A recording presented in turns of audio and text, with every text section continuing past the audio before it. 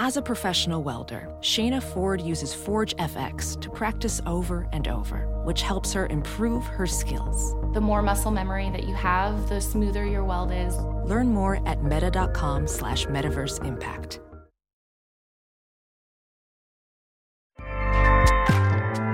Acast powers the world's best podcasts. Here's a show that we recommend. What is The Briefing Room? It's a behind-the-scenes look at how the criminal justice system works and the lives of the people within that system. If you love true crime, well, these are the real people who do the job every day of making sure justice is served. Hi, I'm Detective Dave. I'm Detective Dan. Together we have decades of experience in local law enforcement, a profession that we think is often misunderstood. So we're going to explore how to do it right, and we won't shy away from when it's done wrong. These are stories you'll hear nowhere else. Unique, frank, and unvarnished. From the team that brought you Small Town Dicks, this is The Briefing Room. Episode 1 drops on August 30th. We'll meet you in the briefing room. Acast helps creators launch, grow, and monetize their podcasts everywhere. Acast.com.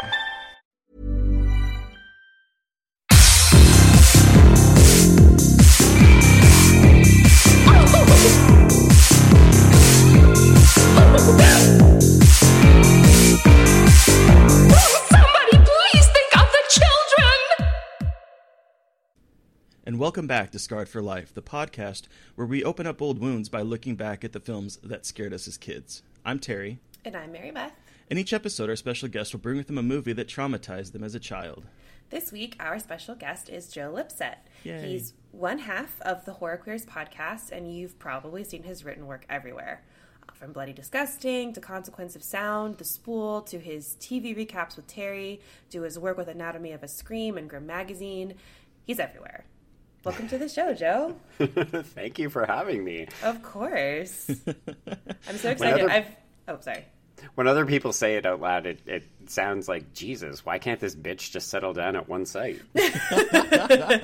You're diversifying your assets, is that the stock term? Right. Yes, if only I could monetize that. Yes, I love it. Joe, I have looked up to you since I started writing, and I'm very excited to talk to you. I feel like low-key like a fangirl, and I know Terry's like friends with you, so I'm like trying not to be weird, but I've like looked up to your writing since I started like last year, so I'm very excited to talk to you. Oh my gosh, that's so nice. I love the fact that Valeska and I are actually just proofing, she just got a proof copy of the latest Grimm magazine, and we were looking through it, and I was like, oh, there's Mary Beth's article, yay! I'm so excited for this issue of Grimm Mag. I'm so pumped. And I was so glad to write the article I did for it. I was very excited, so... Preview. Yeah, I love reading Grimm Mag. I gotta look into submitting for it sometime. It's always great. There's the new Call so for many Pitches is coming out soon, I think. I saw on Valeska's Twitter account. Yeah. It is. Yeah, we're going to be focusing on teen screams and teen horror stuff. So. That's so exciting. Mm-hmm. So, Joe, what is your role with Anatomy of a Scream and Grimm Magazine? So, Valeska started... I have multiple different writing partners, of which one of whom I consider you, Terry. And yes. So I started writing with Valeska because she has a website called Anatomy of a Scream, and then she's one of only 2 female horror creators that are publishing print that I know of. Although I should double check that because I know there's a UK publication called Suspiria. Yeah, they may be really female cool. run. But yeah, so it's like Andrea Subasati of Faculty of Horror who does Rue Morgue, and then there's Valeska Griffiths who does Anatomy of a Scream and Grimm Magazine. And I love the work that she was doing. I met her in real life. She's the most amazing person, so I wanted to get on board and try to help out any way I could. So initially I was just writing, and then eventually she was like, hey, could you help me out with some editing? And then eventually I became the promotions manager as well, so I get to run some of the social media stuff with them. And my favorite part of the job is that I get to do the horror bracket. So every June we do a bracket. So the first year we did slasher films, and last year we did zombie films. Yeah, it's a lot of fun. I love the bracket. It's such a good idea. It's so cool. And I should give credit. We actually stole it from Save Horror with their permission. But we do it at a different time of year, so it doesn't conflict with them. Cool. Yeah, everyone who's listening should really check out Anatomy of a Scream and Grim Mag. Grim Mag has been an amazing opportunity just like to write for print, and also just like Valeska is an amazing person to work with. She's an amazing editor and person, and like it's such a well put together like piece of art. I guess it's so weird to say, but it feels like art, and it's like she does most of it by herself, right? Like the layout and everything. Yeah, she does all of the layout. She does the call for pitches. Like it's one of the reasons why I wanted to help her out, because I was terrified she was going to burn out and then not be able to do it anymore. So between her and then Cece Stapleton does the covers, and she also writes for the magazine, and the pair of them are just, they're honestly amazing. And it really bothers me whenever I see people being like, oh, women in horror that you should follow. And I'm like, these two should be top of your list. There's actually a bunch of folks here in Toronto. Like we have this funny thing called the Salon Macabre, where we try to meet up once a month. And yeah, they're just like this bunch of badass bitches that I'm always like, okay, how can we make sure that you're getting the due and the opportunities? And they're all like, you can see them slowly climbing the ranks of different publications and different opportunities. And I'm like, yes, girls, get it. That's awesome.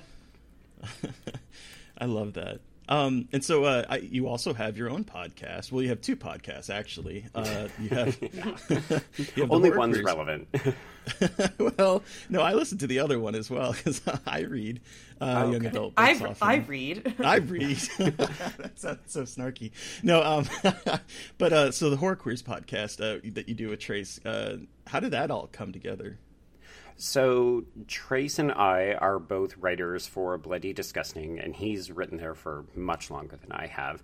And I had always looked at his articles and been like, oh my gosh, there's a queer person writing about horror. What a novelty. Oh my God, I'm not alone.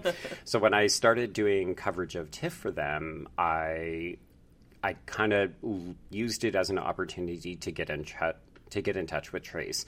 So initially I said, hey, we're both queers. This is still something new for the genre, so we should do something together. So we began doing an article series, which is based on an epistolary fashion. So I pitched it as like, we just have to write letters to each other. We don't have to coordinate all that much. We just watch a film and then we'll do this thing. And we did that for a year, and I spent the year trying to convince him that we should do a podcast, because at that point, it seemed like nobody was doing it. And then in the interceding year, no less than a dozen queer podcasts showed up. Yeah. So it's kind of amazing. Like, it's honestly the best time for queer horror. Yeah, between really the is. Shudder documentary, between your site, Terry, between just the number of people who now feel comfortable calling themselves queer, whether that means bisexual, lesbian, gay, pan, trans. Like, it's so refreshing to hear all these voices. And I don't know, I like to think that Horror Queers helps to augment some voices of people who maybe deserve a bigger platform, or just people that they should be reading or listening to. And in the process, I've managed to find a person that I should have no relationship with, and yet we get along so well, and it's one of the highlights of my week every week. That's amazing. That's awesome. Yeah, I mean, I feel the same thing when I listen to you two talk, to be honest. No. Yeah, this was, I mean, this all started, on kind of like a lark, and the fact that it just sort of happened, and I feel that Mary Beth and I have this like chemistry together. It's just, it's amazing. It's weird. It's so odd how that kind of happens. Mm-hmm. But I wanted to go back to your point about, you saw Trace's writing on Bloody Disgusting. I think this really speaks to why representation is so important. Because, like, for the longest time, I didn't know that there was any other gay people writing about horror. And it was only by starting to, like, do some searching on podcasts and doing some, like, searching online to find writers and stuff that I realized that there is a little community. And it's kind of what helped kick me in the butt to start. Because I was so afraid of sticking my toe in it that I would get, like blowback, or that I would just be completely ignored, or constantly like made fun of, or and that hasn't happened with one exception. But yeah, so I think it's why representation is so important in our genre. Yeah, exactly. 100%. It's surprising the number of people, like, so when we first started doing the article series in particular, because it's on Bloody Disgusting, they have a very active comment section. Oh yeah. And I'm not gonna throw Bloody Disgusting under the bus, because John Squires and Brad Miska are just absolutely great, and they're actually very open at letting people pitch them, whereas other sites are not quite as open to like novice writers kind of cutting their teeth on it.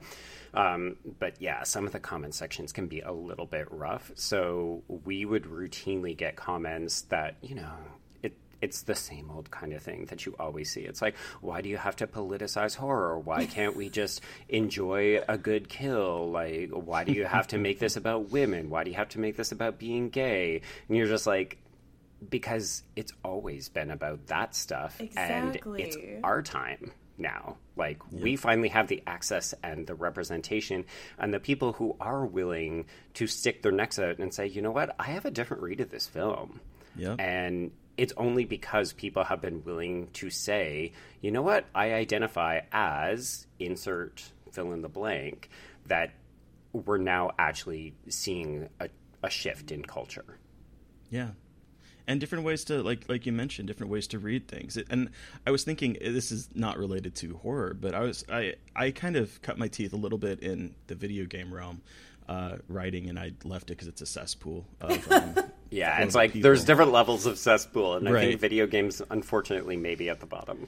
Right, but I remember the biggest time, like the biggest thing was when Roger Ebert back in like the early 2000s was like, video games are not art. Nah. And then all the gamers would get upset, and I was upset too, because I consider some video games art in the same Absolutely. way that movies are, right? So, but like now we've come to this point where, okay, all right, gamers, it is art. So now we're going to analyze it from different ways, because that's what you do with art. And all of a sudden people are like, you're politicizing it. So they're doing the same thing. It's like this double-edged sword of like, okay, all right, you win, it is art, but so let's talk about it as if it is, and then you get the pushback. Yeah, well, I think people start to get afraid. There's a bunch of people who have maybe never had to think of the thing that they love or that they make in a certain way, and now all of a sudden they're starting to get people creeping in from the margins and saying, oh, I've got this other read, or like maybe you should have done things a little bit different. And I think unfortunately there's a lot of, and yeah, I'm going to say it, it's a bunch of straight, white, rich men, and they may come in a certain combination of some of those traits, but they have never felt pushback. They have never had the world be anything but theirs. So all of a sudden to be confronted by black people or Hispanic people or gay people or women suddenly saying, can't you do better? Couldn't you have included something? Why did your story have to be told in this way? It's very terrifying to them, which I love. Me too. It's great.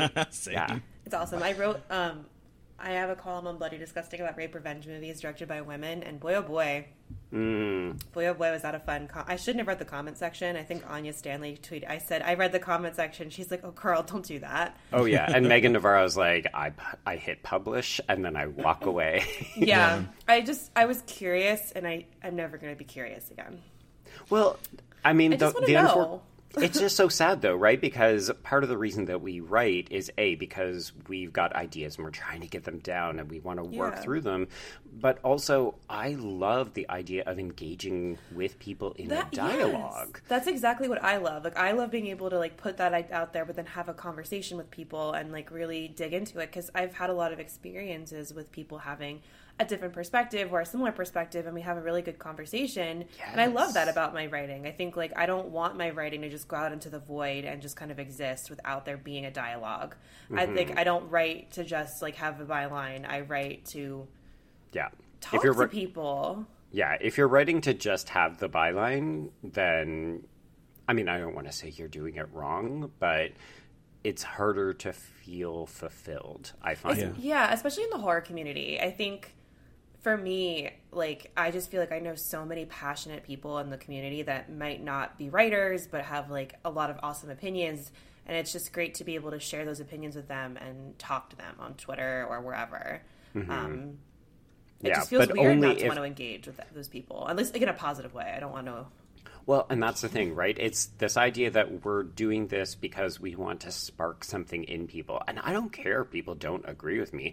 I like it when people don't agree with me because I want to hear what they have to say. And oftentimes they come back and they're like, oh, I thought about it in a completely different way. And that's fascinating. Yeah, I love that.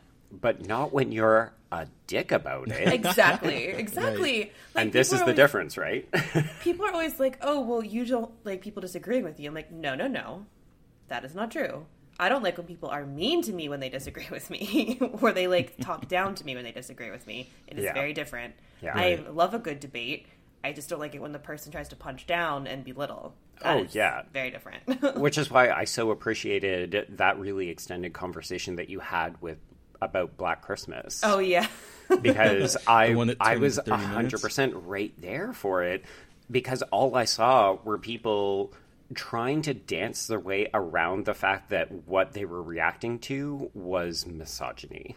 And you're just like, if you don't like the film, that's 100% fine. But if you say, oh, you know, like, if men had have written this, it would have been so much better. Or, you know, these two bitches don't have any talent, or the message is so on the nose. And you're like, but those are different kinds of criticisms. You're not actually engaging with the film anymore. You're talking about how you don't want women in horror. Mm-hmm. Exactly.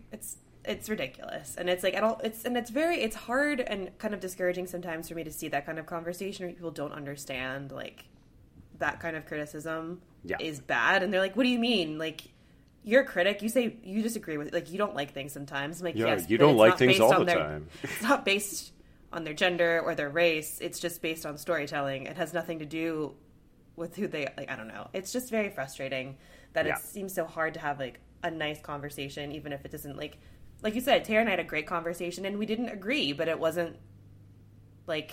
Yeah, it's not like you started punching each other below the belt. Yeah. Right. Well, I mean, and it's nice. The thing I liked about it is being able to have a conversation with someone and kind of... I mean, I could definitely see where Mary Beth is coming from, and I was hoping she could see where I came from. Oh, I definitely saw where you were coming from, 100%. Yeah, so it's just it's one of those things where it's like, I mean, this is what art is, and this is what we should be doing with art. You put it out there, and then people bring with it their experiences, and then they discuss it, and then I don't know.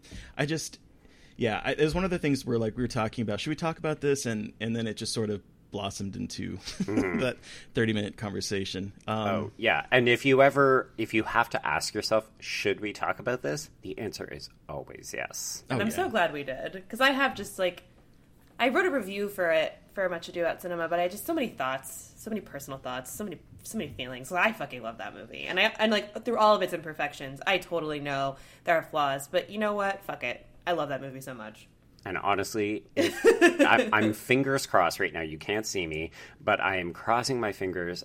I think that people's opinions will change when they have some distance from it, but also if we get an R-rated cut of that on a Blu-ray or a VOD release, if we can watch it the way it was actually shot. I appreciate everything April Wolf and Sophia Takal were trying to accomplish, but let's be honest, if we can see the R-rated cut, I think a lot of people will start to change the way that they felt about that. The message is always going to be heavy-handed because that's what they intended. Yeah. But I think it will play better as a film if we can see some of that gore. And I swear, I'm not even like an R-rated person. Yeah. No, I'm not either. It's just that film was so obviously shot for an R rating, and then they had to hack it down to a PG-13. Like, I've never seen a film so egregiously edited down. Yeah, I was pretty bummed about that.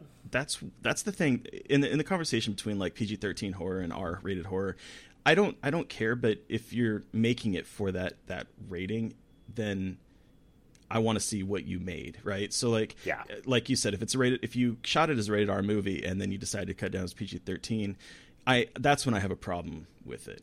But like, or when you had like a PG-13 movie in some cases, and then they just start throwing in all this other stuff because like, oh, let's make it R now, and you kind of change the intent of it. Yeah. I don't know.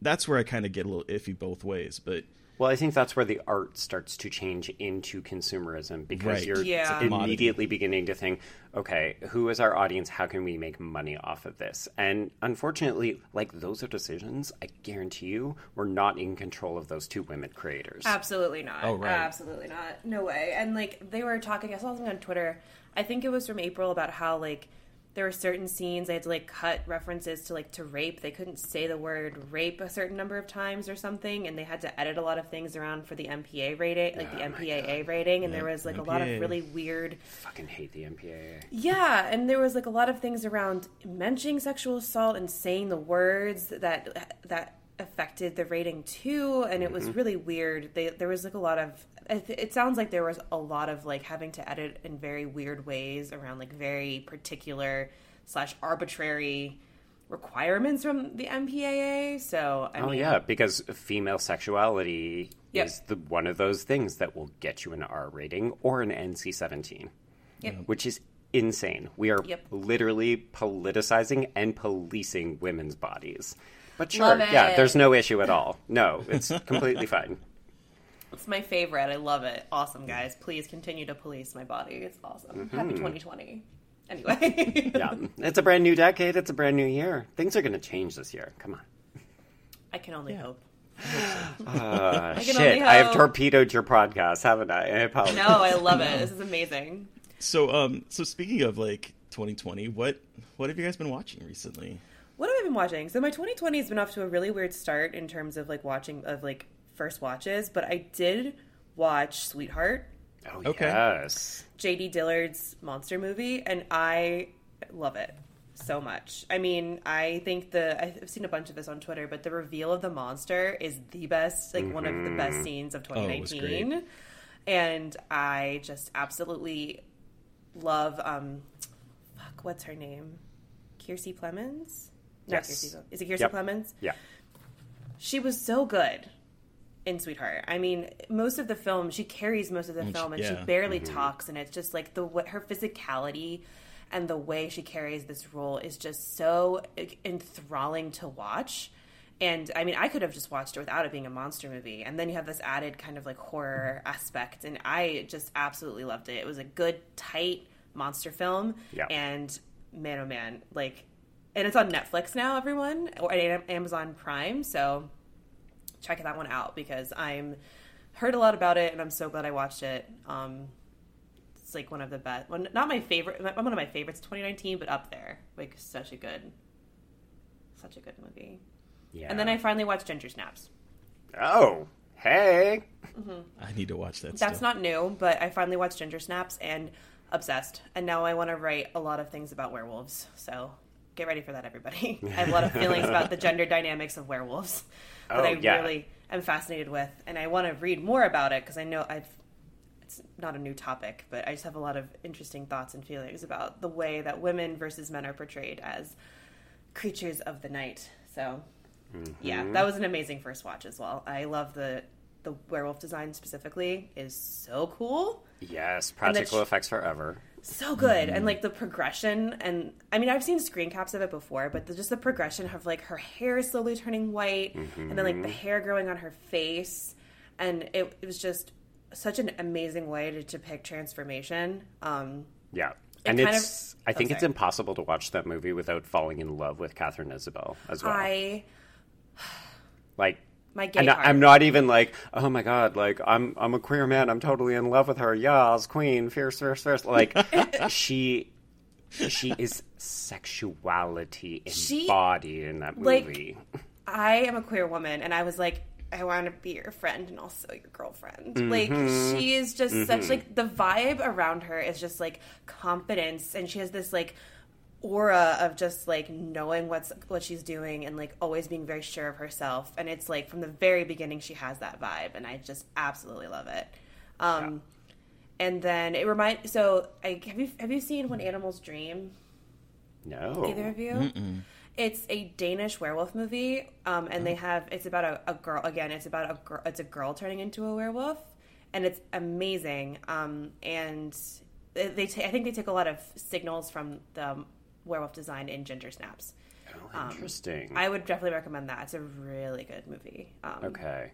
Well, I'm gonna do a recommendation. I'm gonna give you 2 recommendations, Mary. Okay. If you want to stay with female empowerment werewolves, I'm sort of spoiling it, but there's a Brazilian film called Good Manners. I am obsessed with Good Manners. Okay, fantastic. I actually wrote I write a column for Nightmare on Film Street, and I wrote about Good Manners, and it's one of my columns for foreign, non-American horror you need to watch. Yes. And that was one of them. Because that is 100% one of those films where it is not getting the credit or the awareness that it deserves. It's so good. And then the other film, not werewolf, but it's in my quadrilogy of female coming-of-age monster films, which is Raw, Ginger Snaps, oh, shit. I've forgotten one of them. But the most recent one is Blew My Mind, if you haven't seen that.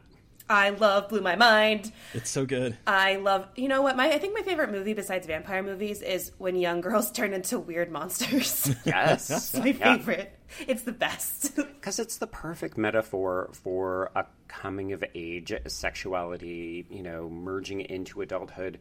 But then I don't know, there's just something so empowering about these films because they're playing with the sexuality of it, but they're acknowledging how monstrous becoming an adult can be. Yeah. There's just, and you don't see the equivalency for men. Because there's no interest in men becoming sexually active. It's no, that's fine. Just get it away from me. That's interesting. I had never actually thought about that.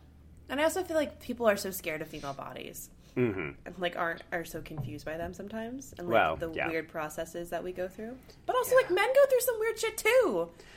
We really do. I mean, you don't get your period, but it's I don't know. I feel like you still get the hormonal stuff, and I don't know. I feel like it's just as nightmarish, just in a very different way. But I cannot speak to that as I am. But the difference is that it's male creators. So that's good. That's true. If you want to think about men being afraid of women, it's we need to turn these burgeoning adult women into monsters.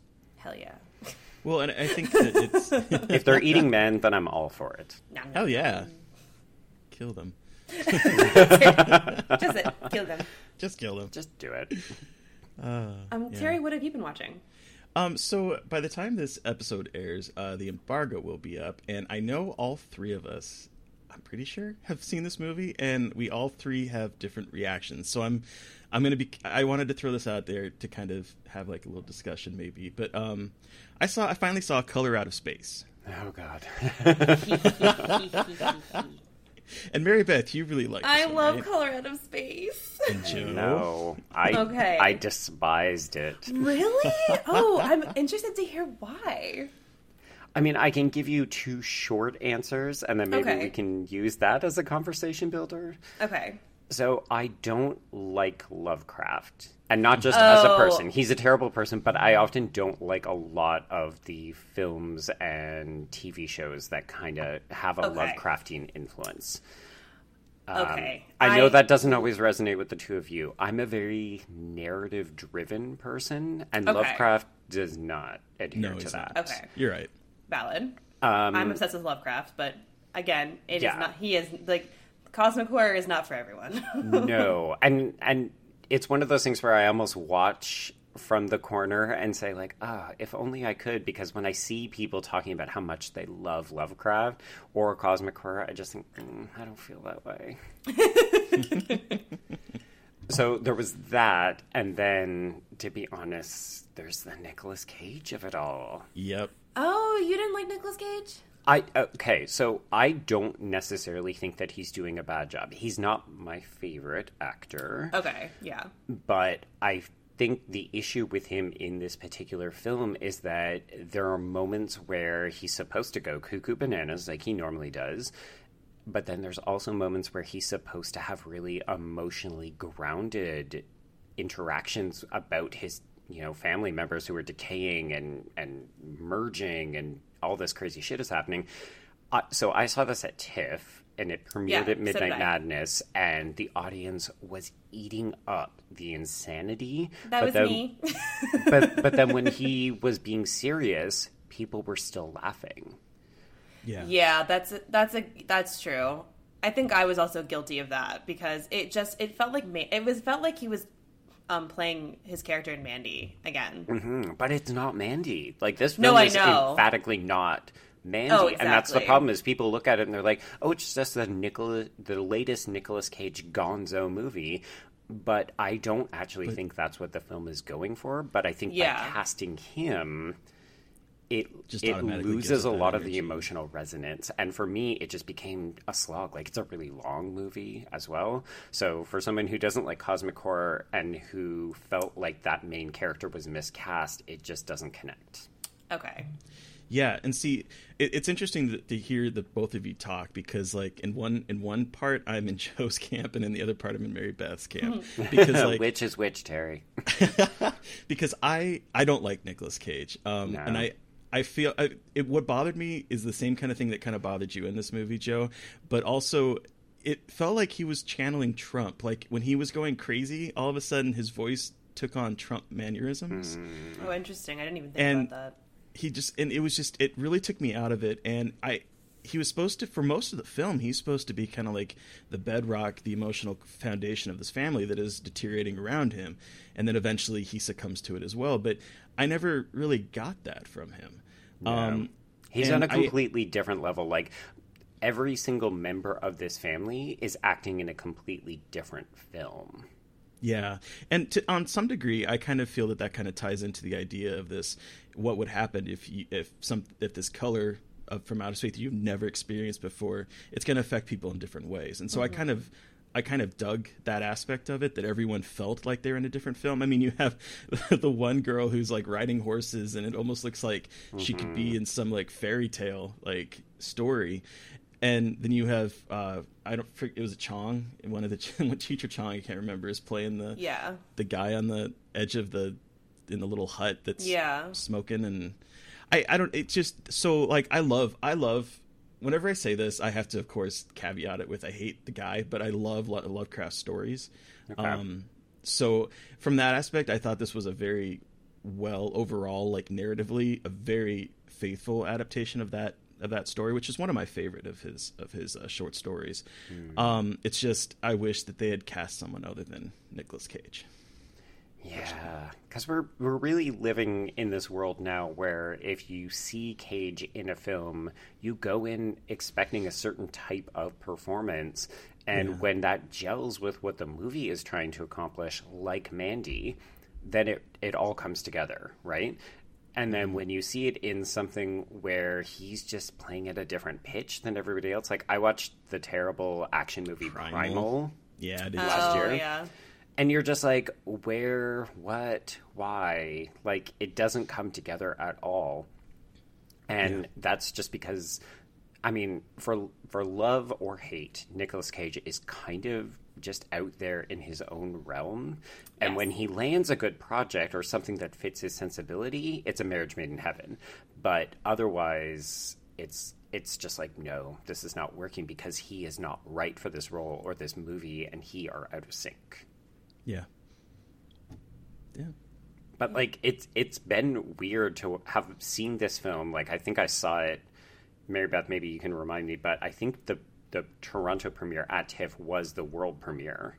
I mean, yeah, it was. So then to see it and have just this overwhelmingly negative reaction, and then to watch other people talk about it like, oh, that was one of my favorites from Fantastic Fest. Oh, this is the movie I'm most excited to watch in 2020. And I'm just like, oh, I'm on the margins here. Okay. Well, it'll be interesting when it comes out, like, to wider audiences to see what people think, because I loved it because I am like a very, very big fan of cosmic horror, Lovecraft adaptations, and like Terry said, Lovecraft is a shitty human being. He's terrible, but I think he has produced some great art. He's produced some great art, and I think the way he has influenced like better people and better projects is important, because instead of just calling it Lovecraftian, I like to call it cosmic horror, so it doesn't like put all the onus on him for being like right. I like but that. anyway, it removes his power. It removes his power. So cosmic horror is one of my all-time favorite subgenres. I've written a lot about it, and then it's really hard to find good cosmic horror, because when it is done poorly, it is done very poorly, and I think it is a very hard they're hard concepts to really put onto film, because cosmic horror is about like indescribable feelings and like overwhelming madness and incomprehensibility, and that is so, I feel, so hard to really capture. Yeah. And I think that this movie, for me, and what I have seen, captures that kind of incomprehensibility and insignificance in such a great way that I have not seen in a lot of cosmic horror. And like, so like I've seen that. I mean, like a couple of things that come to mind are like The Endless, like the Benson and Moorhead do cosmic horror, I think, really well, especially with The Endless. Love it. And Spring, really. And Spring too, yeah. And I just was really taken aback by how much Color Out of Space took that and put it also in a contemporary context and made something so engaging for me. I didn't feel the runtime, and it just felt so crazy, but so in the vein of what I look for in cosmic horror. Like, it wasn't afraid to be batshit crazy. It wasn't afraid to take risks. And while not every risk paid off, for me, it was successful in terms of trying to take the themes of cosmic horror and put them into a film adaptation that is like based in the contemporary and does something wild. Mm-hmm. And I will confess, it's a gorgeous looking movie. Like, when things start to fall apart, it's visually just amazing to watch. Yeah. I'm really excited. It's playing at Panic Fest, and I'm really excited to see it actually in a theater, to see what my experience is with it, as opposed to being on my little TV. And I'm excited to watch it again, because I think I watched it on Festival Brain. So Festival Brain, I had been watching movies. It's a real problem. It is a real problem. Like, Festival Brain is real. Like, you just have like you're watching movies so much back to back, and like your conception of things is a little bit twisted. So like, I mean, and I was so tired. We saw it at midnight at TIFF. So I was exhausted. It's a lot. And so like, I want to watch it again and see how I feel about it now as opposed to when I was at TIFF, because maybe it'll change. But overall, I just absolutely enjoyed the batshit crazy ride that was that movie, and it includes alpacas, which is fucking weird. The meat of the future. So I don't know. I fell for it. And that's fine. I loved it. What about you, Joe? What have you been watching recently? Okay, so since the new year has begun, I have checked out the new Grudge film. Oh, how have was you two that? seen this? I have not. The online reactions are making me not sure if I want to see it in theaters. Yeah, Same. They are not kind. That's for sure. Yeah, and I feel so bad. Nicolas Pesce is such a good director. Well, I think that's actually been one of the more interesting stories to come out of this, are the people who have seen his previous films and questioning whether or not he was the right person or how much of his sensibility has made it into this final product. Okay. Because this film has had a very It's had a wild production. Yeah, it's had a wild It was supposed to production. come out last summer. It was supposed to come out last June. Yeah. And then they pushed it back. And it's not because, like Disney bought Fox or something like that. Like, apparently Underwater is in the exact same situation, but that's a merger situation. That's why it hasn't been released. Okay. Whereas The Grudge, I think they realized that there was some issues with the final product, and that's why they postponed. So I haven't seen The Eyes of My Mother, but I have seen Piercing. I don't know that it feels like his film. People have referenced a meanness in this film that I can definitely see from Piercing. Oh, yeah. And I've heard that Eyes of My Mother is even more so. Like, it is. Yeah, just nothing but, this is a hard film to watch. Yeah, it really is. It will linger in your head. I think the biggest issue with The Grudge is that it doesn't feel like it's bringing anything new to the table. So it's playing within the conventions and the tropes of that Grudge Ju-on universe, but this is not a series that favors characterization. So even though there's really good people in this movie, like there's a lot of you watch the people and you're like, oh, Damien Bashir, oh, the cast is stacked. Yeah, like all of these people are really great, but the narrative doesn't favor character development.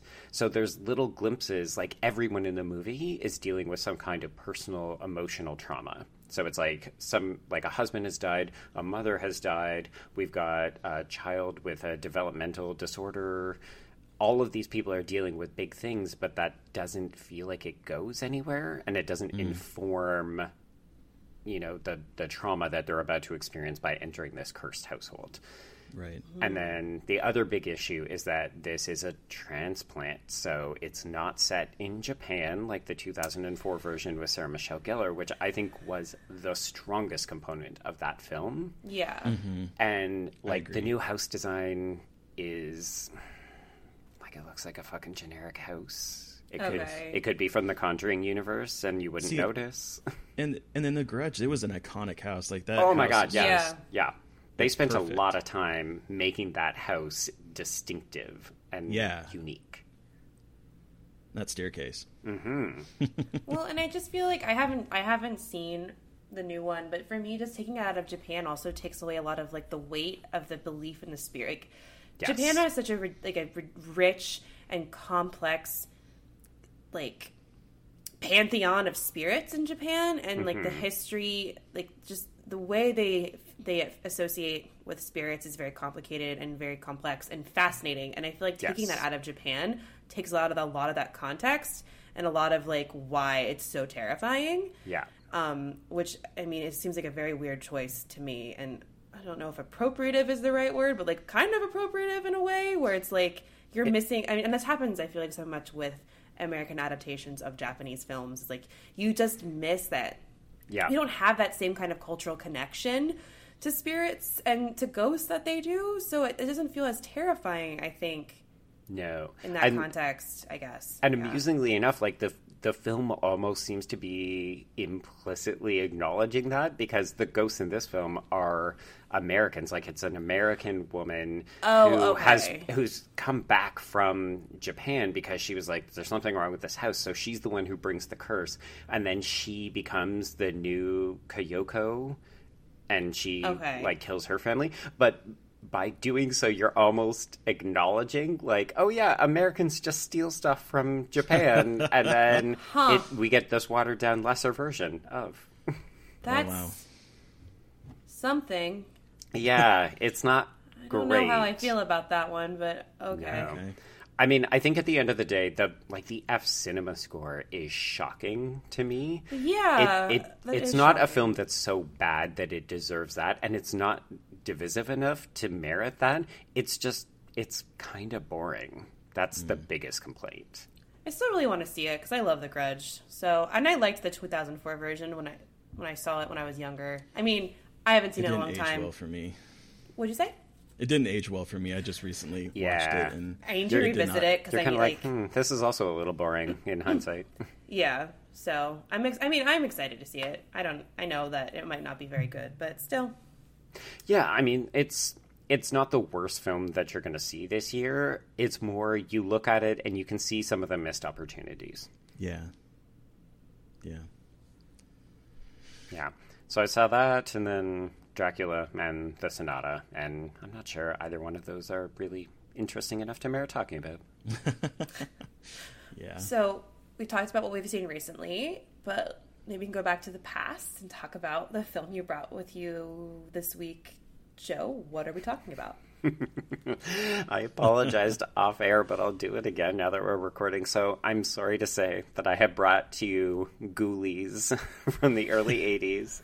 So I am so excited that you did, but we have a little plot synopsis. Do you want to dig into it, Mary Beth? Yeah, because I had actually never heard of Ghoulies until we were about to record this episode. So I'm hoping that this will be helpful for some other people. Yes. So Released in January 1985, Ghoulies is an amalgamation of much better movies that will make you wonder why you're not watching those instead.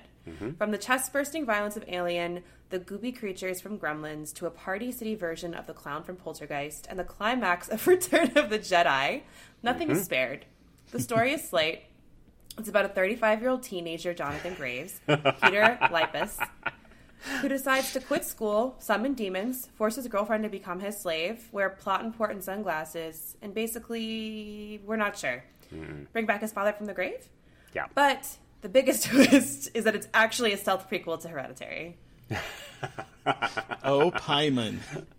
Hail Pyman. I mean, like, this guy looks like he is not a teenager. Like, I was watching this morning with my boyfriend, and he was like, he's a college student? Are you joking? He looks like he's 40. I'm like, exactly.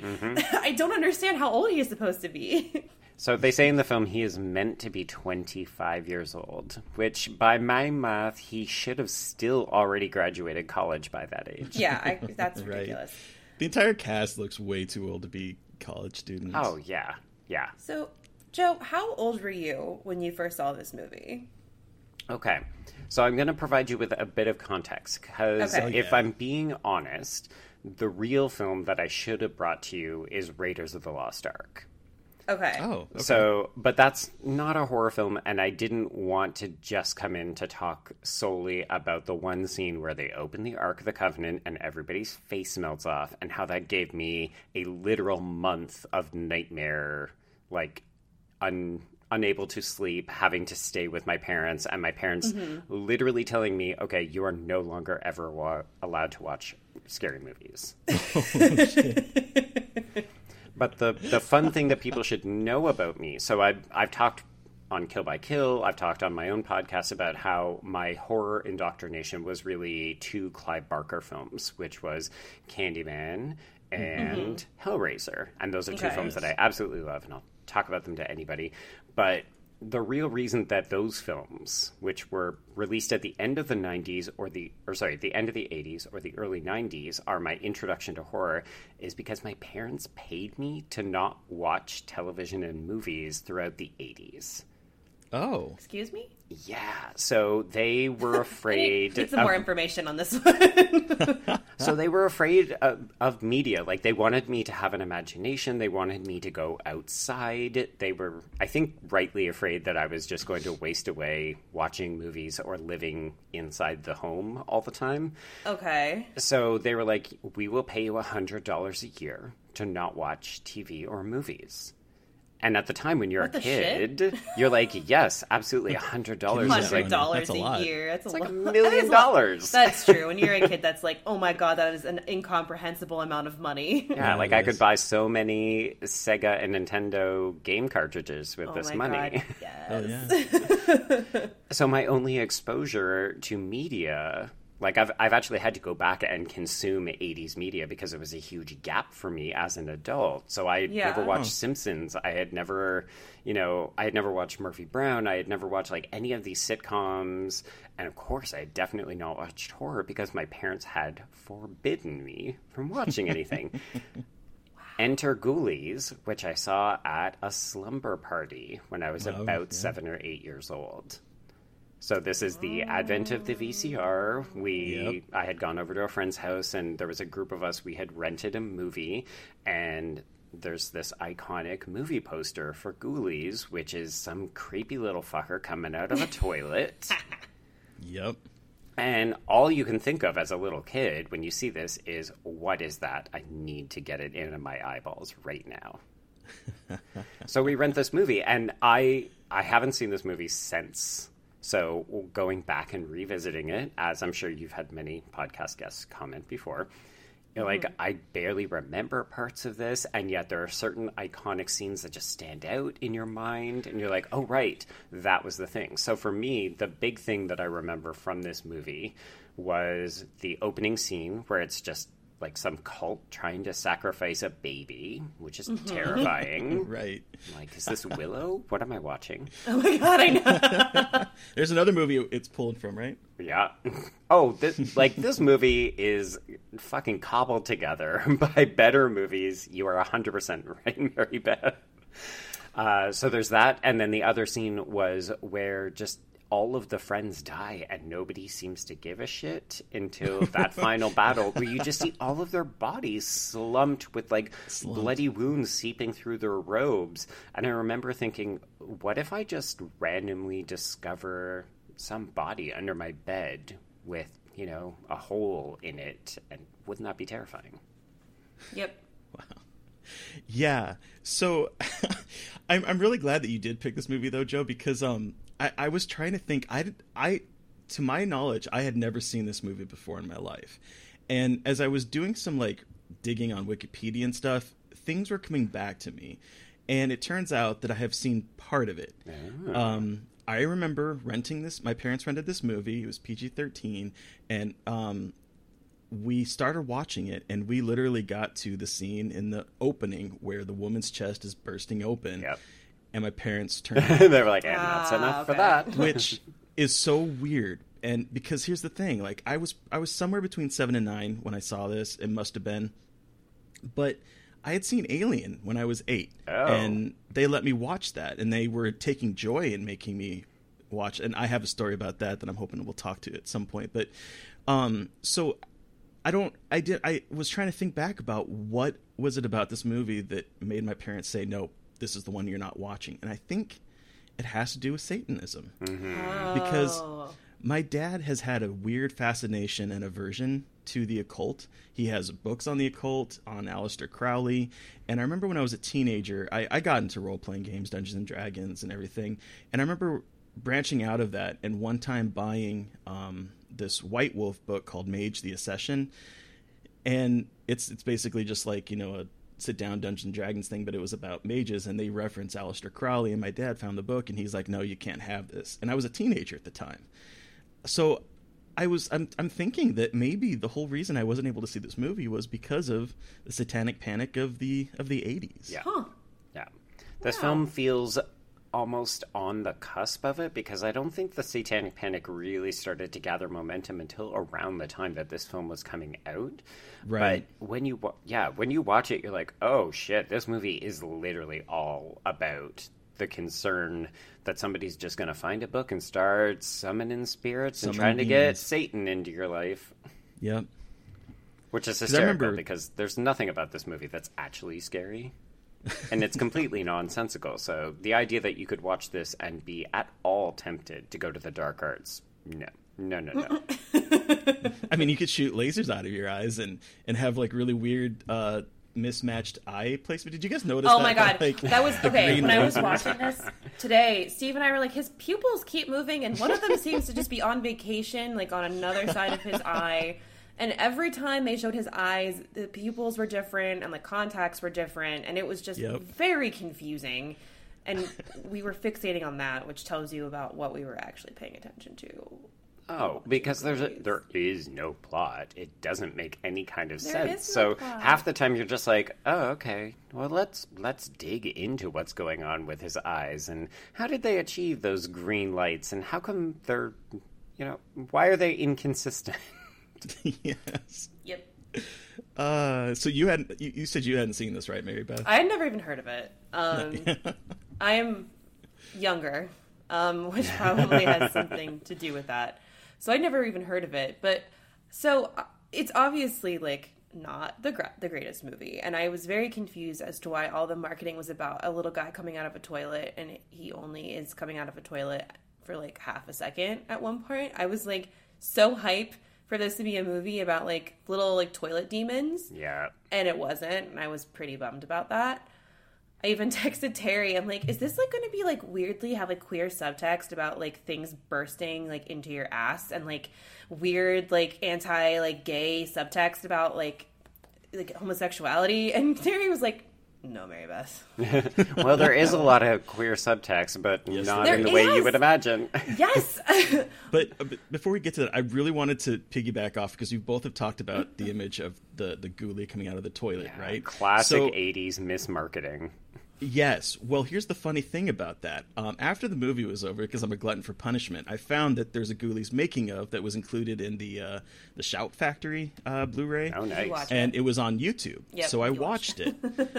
And they were talking about, because Charlie Band, the guy that is like the producer for this, and his brother Richard did the music for it, who's also known for the Reanimator. So they were trying to come up with marketing, and he was high with some guy, and the guy's like, "Hey, here's the tagline: they eat your ass." Was it? And they're like, what is the like, scariest thing to a straight man? Right? What's the scary? Like, Charlie, here's the image. You get a fucking ghoulie coming out of a toilet, and the tagline is they'll eat your ass. And Charlie Band was talking about how, you know, he needed these to like run in New York Times, and there's like so many different things that you needed to do to like make sure that it was okay and that it would run, because their goal was to have this be a green band trailer that could run any time of the day and be featured in any magazine. Right. So that's they came up with "They'll Get You in the End," which is a little bit more. See, that's why I was funny. like, is this going to be some... That's why I thought that. Like, I definitely caught on to that. I was like, oh God, is this going to be just like a like anti-gay movie about things bursting into the toilet? Like, I was like, this is going to be so immature. That's But what I here's thought the it was twist. going to be. They had to go back and actually film a little scene so that people wouldn't be mad that there's no ghoulie popping out of the toilet. Wow. It was never planned. It was added in because of this ad from Charlie Band's mouth. Yeah. That's fascinating. Yeah. So that's all about marketing right there. 100%. And the fact that you're not familiar with this franchise, because it is a franchise, folks. Yeah, it There's is a franchise. 4 films in this. The reason that you're probably not familiar with this is because it's not the most famous product that came out of Charles Band's. So I think most people would associate him either with Reanimator or with Puppet Master. Puppet Master, So it's yeah. the same company that's producing those. And if you're going to be honest, like, if I'm going to check out something with shitty puppetry that's an inferior product to Gremlins, probably going to check out Puppet Master. I did kind of like the little monster design, though. Oh, yeah. They're actually pretty surprisingly fun. I want one of them. Well, I thought they were kind of cute in a really ugly, fucked up kind of way, but I was like, hell yeah, more. There weren't nearly enough ghoulies in the movie. I was like, no. I want more of them. They're very fun and small and gross, but I like them a lot. You're like, no, it would be great. Less Jonathan Graves and more ghoulies. Yeah, Jonathan Graves, like, all of a sudden being possessed and, like, yelling words at people. Oh, and my God. Who more could little care? tiny creatures. I know. I was like, please, sir. You're like, it's another white college dropout who thinks that he's all that. Give me the disgusting little creatures with the slime, because at least they got a personality. Yeah, exactly. Those little dudes have more personality than the human characters, which is hilarious and great. Joe, do you remember Boglins? Mm-hmm. Actually, when Mary Beth was like, "Oh, I want like a product. I want one of these," I was like, "Oh, girl, let me tell you about Boglins." Right, exactly. Do you know what Boglins are, Mary Beth? No, I do not know what Boglins are. So in the 80s, around this time when, like, you know, you had the Critters and you had Gremlins and you had this movie, they made these puppets that so like cute. you could put your hand in, and they come in like a cage, and like you could move their eyes back and forth, and they were adorably creepy. Yeah. I had like 2 or 3 of them. Oh, yeah, I yeah. loved them so much. I want one. Yeah, it was like, I think the girls got the Garbage Pail Kids if you wanted to go, like, you know, a little bit gothy, or if you wanted to go, oh, you're a bit odd or unusual. And then, of course, the boys were like, here's these things where you can, like, flap their mouths. And so I think I had 2 of them, and I would put one on each hand and chase after my older sister. Hell yeah. I love that. Probably explains why she would then in turn chase me with a knife. But, yeah, those are different stories. Jesus. So the other thing that you mentioned, Mary Beth, is you talked about the kind of the queer subtext, and Joe and I were kind of DMing each other about it. This movie is gay. It's so gay. Like the not the guy with the sunglasses, but the guy his like not partner, but kind of partner friend. Like the gaze that he gives him, like the looks, like the longing looks. I was like, that's kind of hot. Oh, yeah. But I was like, this is such a gay movie. Like, and they even go like, should we check in the closet? And there's, like, it's not even, you know, oh, we accidentally mentioned the closet because we wanted to get to the Poltergeist ripoff. It's like, they hang on that line reading. Like, oh yeah, so these 2 be fucking, right? Yes. Yep. Eddie and Mike So Eddie is the quote unquote regular handsome guy. Mike is like the weird guy who dances and rides a motorcycle and wears glasses. But yeah, Eddie wants to fuck Mike like nobody's business. But like the way he looks at him was so like, and they linger on him too. It's like they don't just cut away; like they linger on the way he looks at Mike, and I'm like, I love this. More of this, please. I don't care about like the straight couple that's like falling apart. I want more of Mike and his handsome friend. Like, yeah. Well, and even right before they say, let's look in the closet, there's like a very close up scene of the two of them that like they are within kissing distance. Yes! And Eddie is leaning in a bit. And I'm like, oh my God, are they actually going to kiss? I know. I was like, oh my God, please. Yeah. Breathless anticipation, because it's one of the few things that maybe saves this movie. Right? Exactly. Right.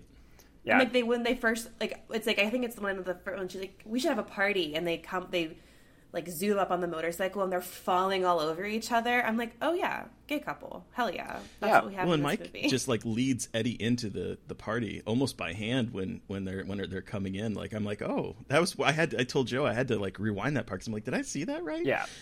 Yeah, because it's 1984. Like, this movie got released in early 1985, but it was shot then. You're thinking, movies don't do this. Like, I've watched a number of Nightmare on Elm Streets and Friday the 13th and Halloween's. I'm not seeing this in my early 80s horror. Yeah. Or like the gender bending with like the old man when he comes back, the father, and like he's macking on Dick. Yes, he is, Terry. Oh, that's yes, right. He is macking on Dick.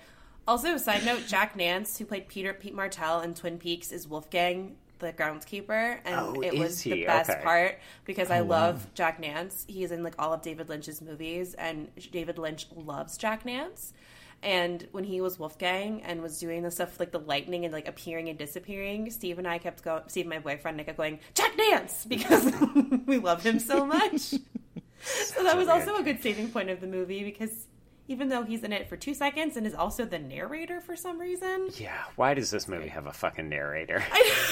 Oh my God, I know. But like, well, I think because very like, inconsistently. it actually ends up being like a conflict between the two of them, and the kids are immaterial. Like they don't save the day. No. They're saved because of Wolfgang coming in and zapping him away. But then like Wolfgang disappears and is the narrator, but is only the narrator at the beginning and never is the narrator again, and it's very bizarre.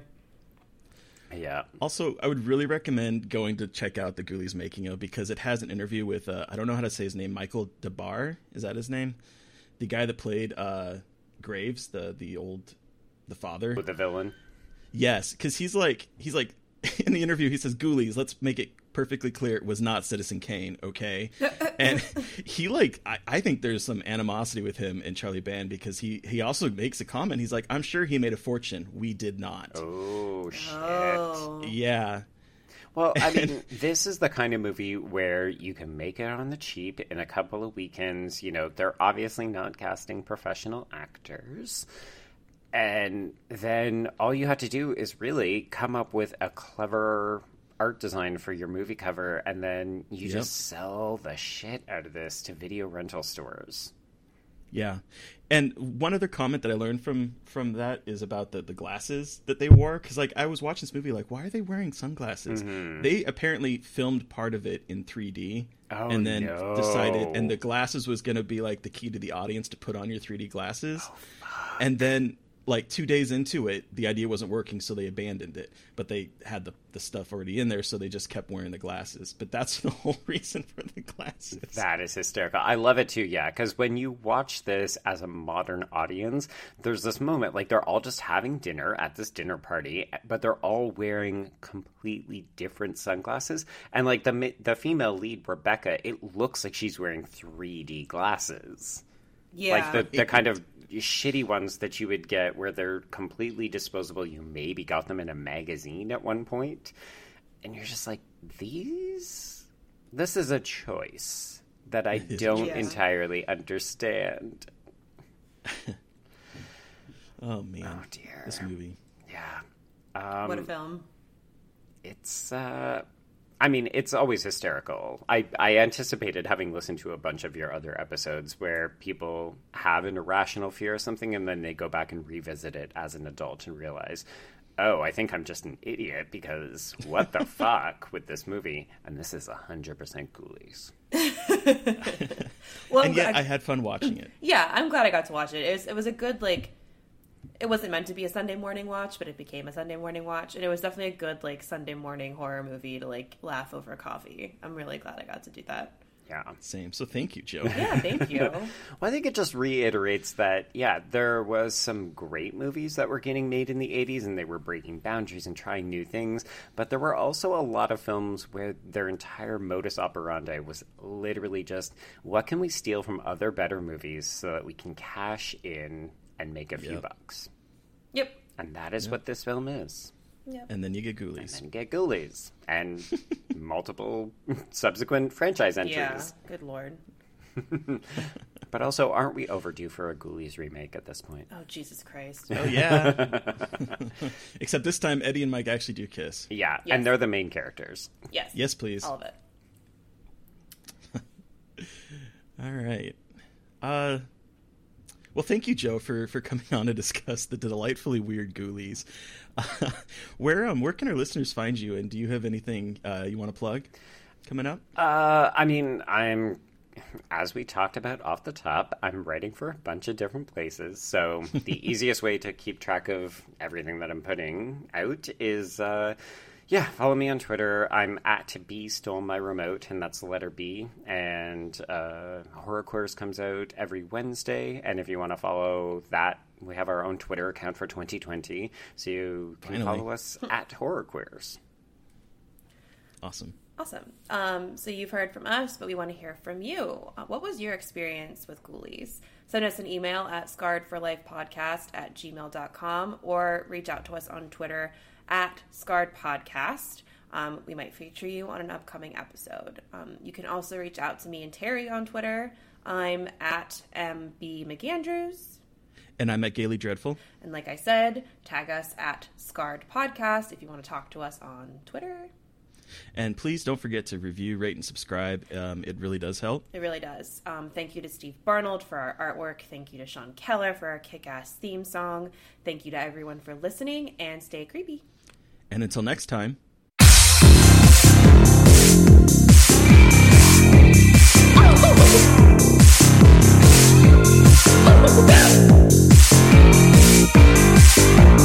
Somebody please think of the children!